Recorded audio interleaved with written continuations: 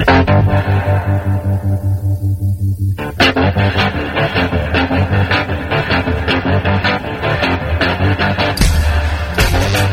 listening to Cannabis Health Radio. Here are your hosts, Ian Jessup and Corey Yelland.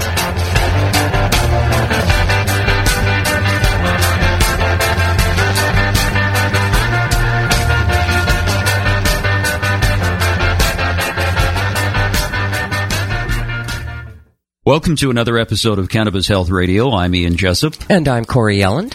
In July of 1989, the life of our guest today changed forever. She was hit by a pickup truck driven by an impatient 16-year-old teenager.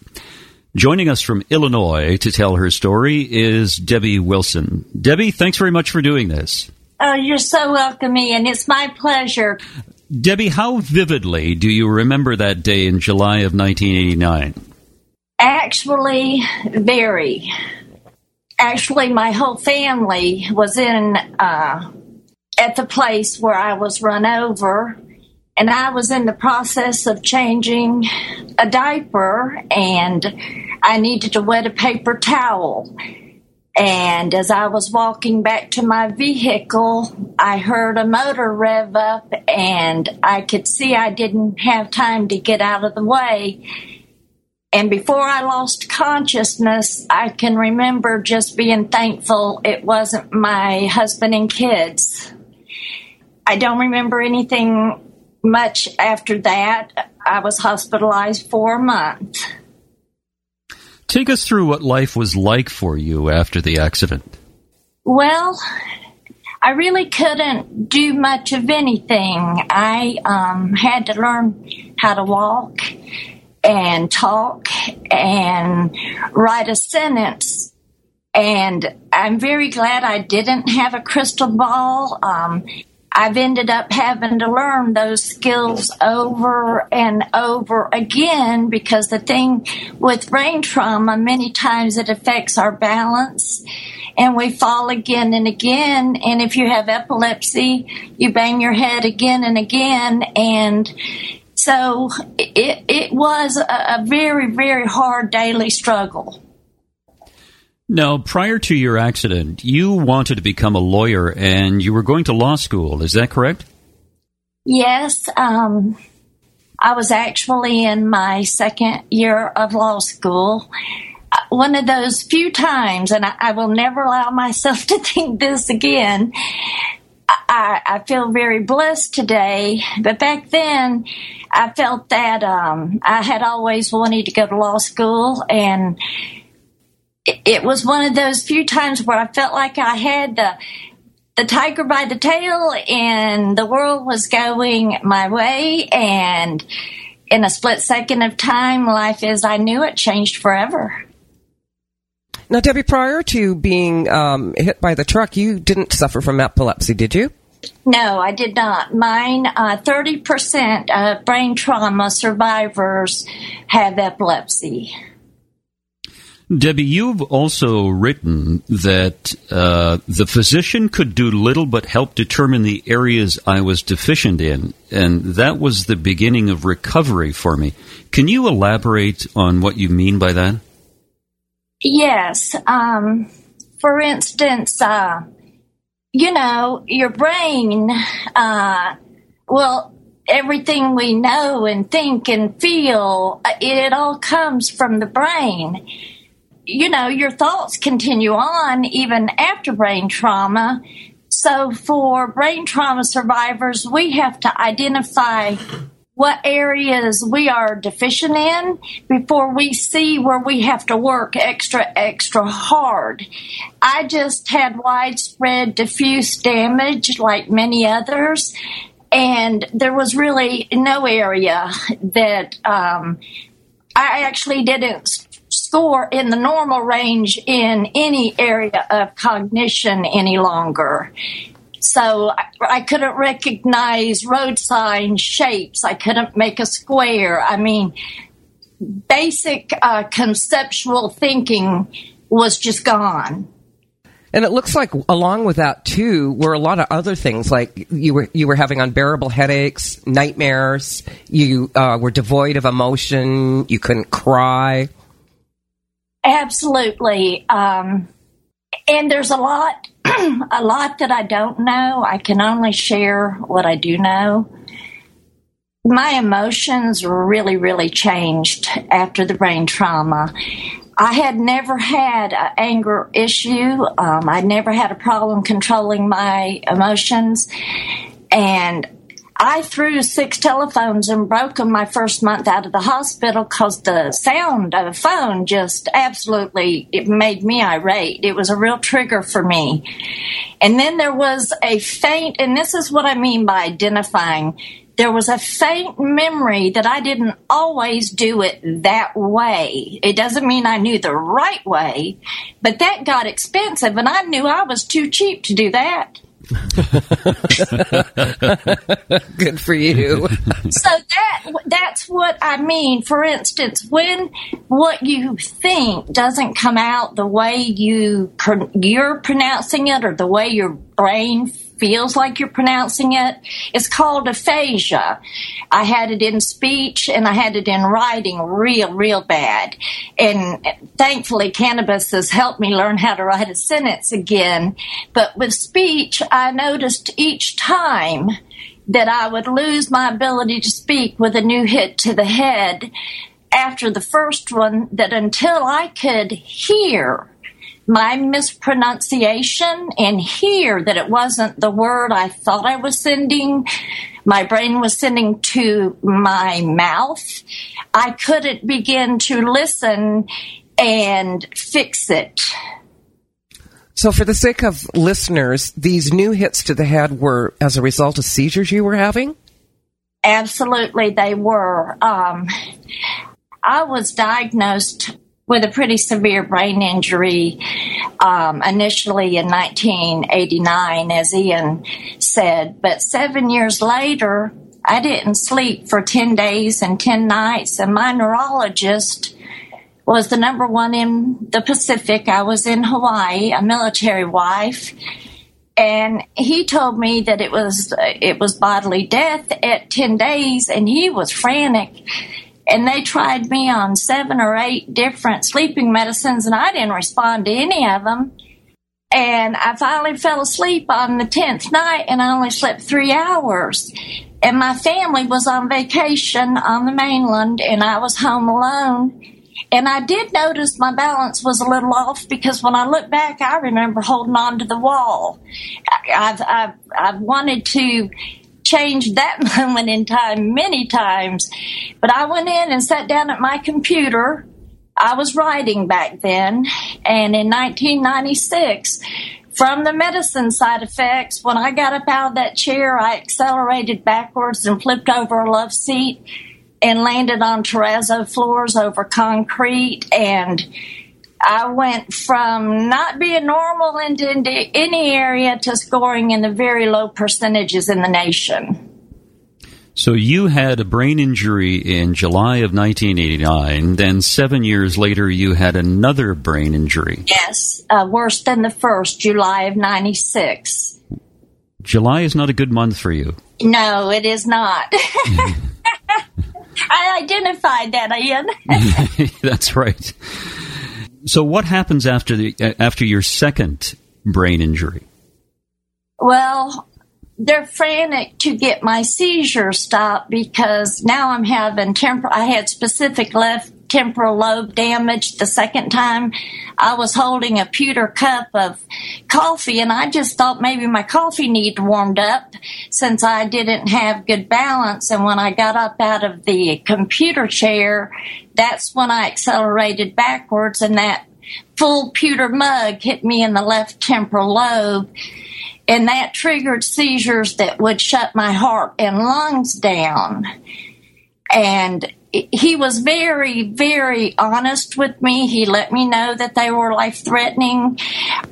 He asked if he could send my records to UCLA and see if they could do surgery, and I agreed.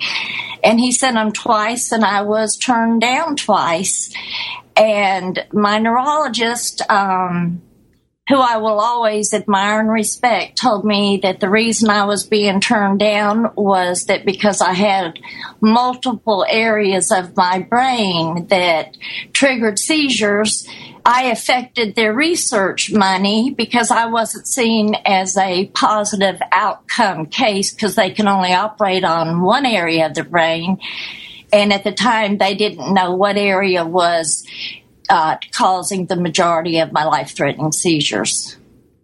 You know, it's interesting talking to you, Debbie, because I would not even suspect that you had a brain injury. No. Or two, matter of fact. No, I wouldn't either. You know, amazingly, and I'm so glad that I get the opportunity to say this, Corey, to you and to you, Ian, and knowing this is my first time to speak out internationally, I was diagnosed with brain trauma like I've had and the constant hits over and over and over and over. I was taken, my son said he stopped counting at 20 concussions with loss of consciousness from grand mal seizures. And then a specialist thought to tell me I needed a helmet, and it was before they even made seizure helmets. I went into a skateboard helmet, and then I got a concussion inside that helmet where I didn't even recognize my son anymore. And that was in 2006 was my last injury. Debbie, tell me about the experience you had where you didn't eat for 2 weeks. You made reference to the fact you didn't sleep for 10 days, and then you slept for 3 hours. But you've written that you didn't eat for 2 weeks, and your husband came home and from vacation, I suspect, and he looked in the refrigerator, and the same food was there. That is correct, and that's how I found out. They call that autonomic responses, things that your body just knows it needs, like your heartbeat, your lungs. Well, hunger, my brain no longer evoked the thought to eat or any hunger pains, and I still don't really get those, but I've learned that eating is important. I had to relearn how to eat, basically, Ian. Without supervision, I didn't comprehend the need to eat. Now, how were you emotionally throughout all this? How did it impact your relationship with your family?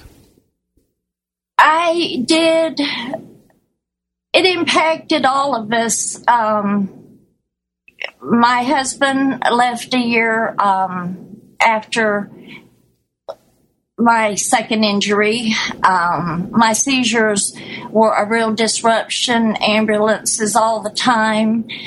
I would say all three of my children have PTSD as a result of their life with my health. So there was a lot of negative. On the flip side, they're all very compassionate and understand that not everybody's as fortunate.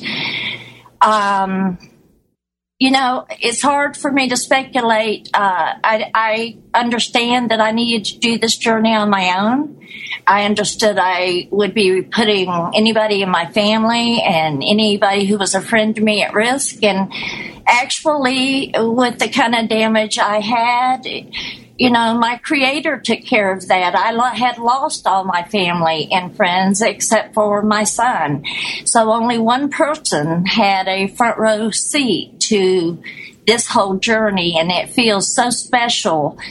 My mother, who is a cancer survivor, now as a retired U.S. Marshal, says now that Florida's legalized, she may try the oil.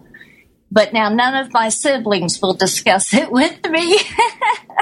And two of my three children, because they have kids, feel like it's best that their kids not have contact with me, and they are the parents, and that's something I have to respect. Tell us about your journey towards cannabis oil.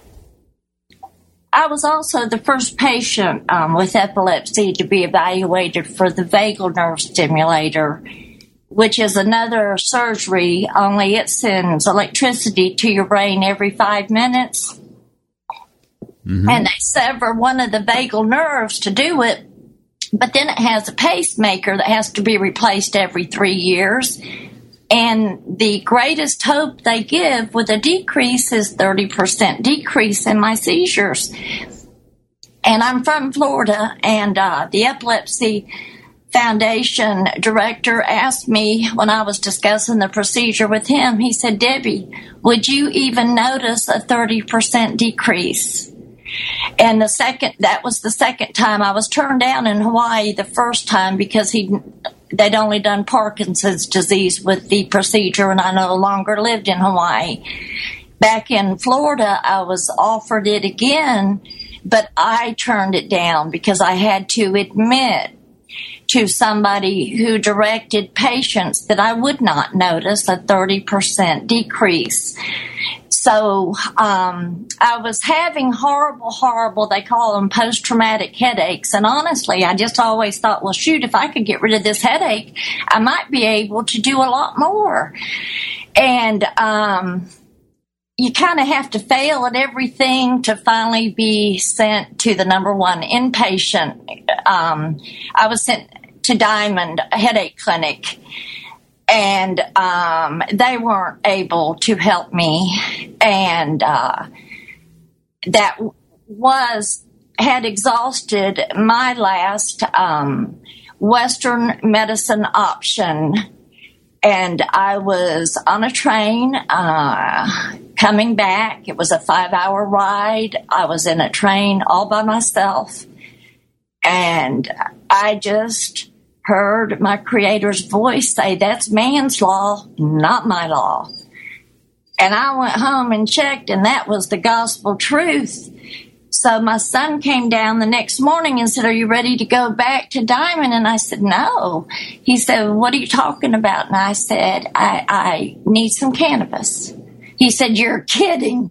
And I said, no, I'm not. And I was averaging partial complex seizures, which is really being not conscious. I could walk, but not with good balance. With slurred, my speech wasn't right, but I could clean. Basically, that's pretty much all I could do. I was having thousands a week. I mean, a seizure journal was a joke to me. I didn't even comprehend. But those weren't the ones that were. I kept hitting my head on my grand mal seizures when I go unconscious, and I averaged 16 a month, 4 a week of those. And from the first time I tried cannabis for my headaches, I went from 4 seizures a week, grand mal seizures, to 4 a year the first year, Ian. Wow. How much oil were you taking, Debbie? I wasn't on oil yet. That was just vaping. Oh, I see. Okay. Just vaping. And you vaped every day? How many times a day did you vape? I vaped. I did it. I did this journey alone, and I didn't have my computer skills yet, so it wasn't an easy journey for me. I just was told by my teenagers that they thought cannabis would help my headaches. They didn't have a clue because I've asked them that they would help my seizures, or they would have told me long ago. I assure you, it interrupted their lives. But so actually it was my own kids who brought the information. But I had been in law enforcement my whole career up through law school. So for me, it was a real huge, to make a decision to purposely break the law. My dad had been the supervising federal probation and parole officer in Tampa. And man, breaking the law was a big deal at my house, let me tell you guys. And my dad had passed, and my mom's retired, and this was just, when it did that for my seizures, it didn't get my life-threatening partial complex seizures that kept shutting my heart and lungs down. But I got the opportunity to go to Michigan and do a trial, and I was able to get some CBD oil there. And I did not notice it. It was my son and caregiver, Cody, that did. He came to me, and we had realized we may have to move because he knew I wanted to tell the truth because I was a writer before my second brain injury. And I didn't know if I could ever learn to write and share my journey, but just in case, he knew I wouldn't be quiet about. This was too good a hope for people that had never been given any hope. And I knew that because there was no part of the journey I didn't experience getting there. And anything that can reduce those kind of seizures that quick, I knew that the answers were in that plant. Now, my son came to me 2 weeks after trying the CBD and said, "Mom, we're going to have to move." And I said, "What are you talking about?" And he said, "You've gone 2 weeks without a partial complex seizure." And I said, "So?" And he said, "Mom, you've never gone over 3 days." Mm-hmm. And that was a wow moment for me as well, because my awareness was that diminished as a result of the thousands of seizures a week. I couldn't have told anybody how often or how many I had. I was that diminished capacity is how I look at it. Debbie, did you go from vaping to taking oil at all, or do you still vape? This is how I did it. I couldn't get the oil I needed, and I started my journey 7 years ago, so you all have a time frame. I learned with vaping 7 years ago. I didn't get the opportunity to move until 2 years later, but I got to go do the trial in Michigan. So I knew that it was going to take other components of the plant, but by then I had detoxed off of all of my pharmaceuticals except for one, and I've now gone from 8 milligrams to 1 milligram a day of my very last pharmaceutical from 44 a day. Just coming off, having the ability to come off of those medicines, I'll be honest with you, I could be triggered and I was angry, and I was trained by the Department of Corrections, and I'd just soon hurt you as look at you if you were unjust to anybody. I really could not control my temper. I tell you, cannabis, and my son said, "Mom, just don't go off your antidepressant because 70% of brain trauma survivors end up in prison." And I knew the statistics. I had worked in the prison system, and I was the special needs caseload counselor. So I walked with people in my circumstances before I was in this circumstances. And one thing we just all needed was hope. And this ended up being my antidepressant and controlling my seizures. And then after all the head hits, that's going to bring on dementia type symptoms statistically. But now I was diagnosed with CTE, which is what you see the professional ball players being diagnosed with from repeated head traumas. We moved in 2012 to Oregon, and a cannabis practitioner actually found me and said, "I think I can guide you." Well, at that point, I wasn't really getting anywhere. Nobody was really giving any information. I didn't understand how to find. I had found the biggest people before I ever moved. So then I was kind of stuck. I'd gone to the West Coast for direction, but nobody knew how to guide a complex case with every organ pretty much compromised like mine.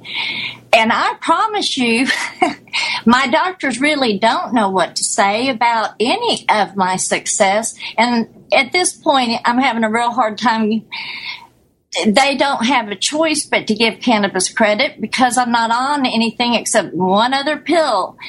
So everything that used to show up wrong in my bloods all is coming back normal, within normal range. My neurologist had to say something about my blood pressure. She couldn't find anything to say about my brain, and that was in December. That's quite remarkable. You said you were on 44 pharmaceutical pills in one day? Yes, 3 handfuls is the only way I can describe it, a day. But Ian, you know how we were talking about I didn't know how to eat? Mm-hmm. I didn't know how to inhale either. So I started this journey 7 years ago, but the first 2 years, my son had to shotgun me until I learned how the body manually inhales. You've had a remarkable journey, and you've made just unbelievable progress over the last number of years. Do you agree with the fact that you've come a long way? Absolutely, Ian. I've got to share a couple of really unexpected healing experiences because I know that there are patients that need to know this. I broke my neck when the truck hit me. I think I didn't mention that. But I had re-broke it again when I had started on this cannabis journey. And I had been told I would stay in that back and neck brace the rest of my life. Well, 2.5 years ago, I was able to come out of the neck and back brace that I'd been told I could never come out of because I wasn't eligible for surgery. And I'm so thankful today for all the surgeries I wasn't eligible for because it took time. But now my neck and back, I've been out of the braces and I'm getting more and more mobility. Well, then I had total and complete loss of feeling in both of my hands all those years. And 2 years ago, something burnt me that I put in the microwave. And I thought, oh, that had to be my imagination. I can't feel pain. Well, that happened a few more times where I said, now that's not my imagination. I actually got feeling back in both of my hands that had been gone for a quarter of a decade 2 years ago. Now, the icing on the cake, my son and I hypothesized once you get feeling back, can you get fine motor skill ability back? And we didn't know. Well, last week, for the first time, I was able to pick up one of my cannabis seeds, and my son looked at me, and I looked at him, and he said, you couldn't pick up a penny off the floor if you tried 10 times. You can pick up seeds. And so we are seeing that, yes, fine motor skill can also improve. Well, it's neuroplasticity of the brain, isn't it? Yes, it is. You've got it. Yeah, and I think a lot of people, the medical profession was unaware of this, I believe, until maybe a few decades ago, that the brain can actually adjust, and it does that during the course of our lifetime. And it can either be a positive adjustment or a negative adjustment. It's not a static piece of mass in our head any longer. Absolutely. That's our understanding. And you're a perfect example of that in the number of traumas you've had to your brain and the recovery that has occurred for you over the number of years, particularly when you have consumed cannabis. It is, honestly, I was recommended 4 surgeries, and nobody ever mentioned cannabis. That was just for my epilepsy. I wasn't eligible for most of the surgery for my spinal issues. And the truth of it is, if somebody had said cannabis will do it, I'd have done that a long time ago. But we all know it's not that easy. So I had been a mainstream medicine who had never tried cannabis, and I had no preconceived ideas other than it may relieve my headaches. I had no idea I would get all this brain healing, but my specialty is neurology, and I deal with fellow brain injury survivors, and I knew they deserved to know and not go through the hell on earth that I did because of laws and ignorance that all patients deserve to have access to. Debbie, do you take just CBD or do you take THC as well? Actually, I take THCA twice a day. Okay. I take it in capsules. I take CBD. I don't need CBD. THCA eventually took the place of CBD for my partial complex seizures. And there are patients that need to know that, because back then I thought I needed CBD. THCA ended up doing the same thing for me.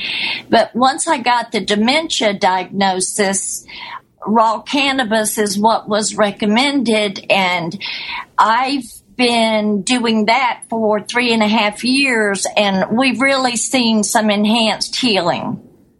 Debbie, what message would you like to give listeners about life itself, given the traumatic injuries that you have sustained over the years? I would say take time to take your face out of your phone and look around. There are broken people walking all around you that just may need a smile or may need a helping hand. And if you get to talk and share the absolute miracle of this plant, because we all deserve the knowledge. Debbie, you've written a book, haven't you? I have. And can you tell us the title of that book for people who might want to find it? Well, I donated it, and it's called Life Has Changed. And I've got another one ready, which is a sequel to that one called An Ounce of Hope.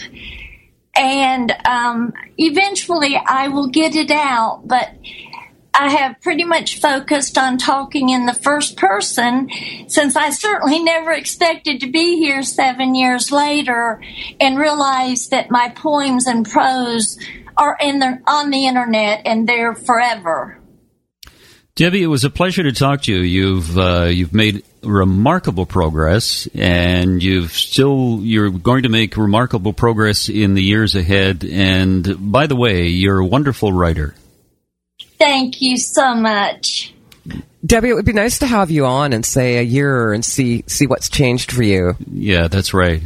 Hey, that would be great, and I'm so glad you guys thought of that, because I've been calling United Patients and saying, hey, the medical professionals and the patients need this stuff. And so I've been looking for a think tank where I could pass off neurohealing to the people that, that do understand the endocannabinoid system. Debbie, great to talk to you. We'll be in touch, and we'll continue monitoring your journey in the months and years ahead. Absolutely. Thank you both so much. Thank you, Debbie. And that's it. Another edition of Cannabis Health Radio. Wherever you are in the world, thanks very much for listening. You've been listening to the Cannabis Health Radio podcast. Visit our website, CannabisHealthRadio.com, and follow us on Facebook and Twitter.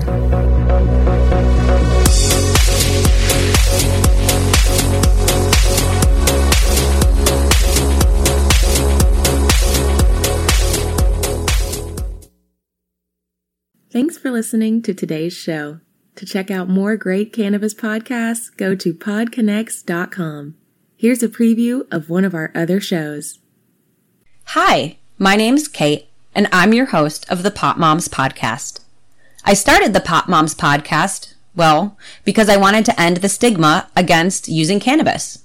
specifically with moms, but also anyone who chooses to consume. I strive for a balance of humor and education, along with some pretty rad guests, to help combat social biases that come with consuming cannabis. Kids are hard. Join me for regular podcast episodes packed with parenting hacks, real-life stories, and of course, my favorite cannabis products. The days are long, but the years are short. So roll another J and take a deep breath. Keep blazing and stay amazing.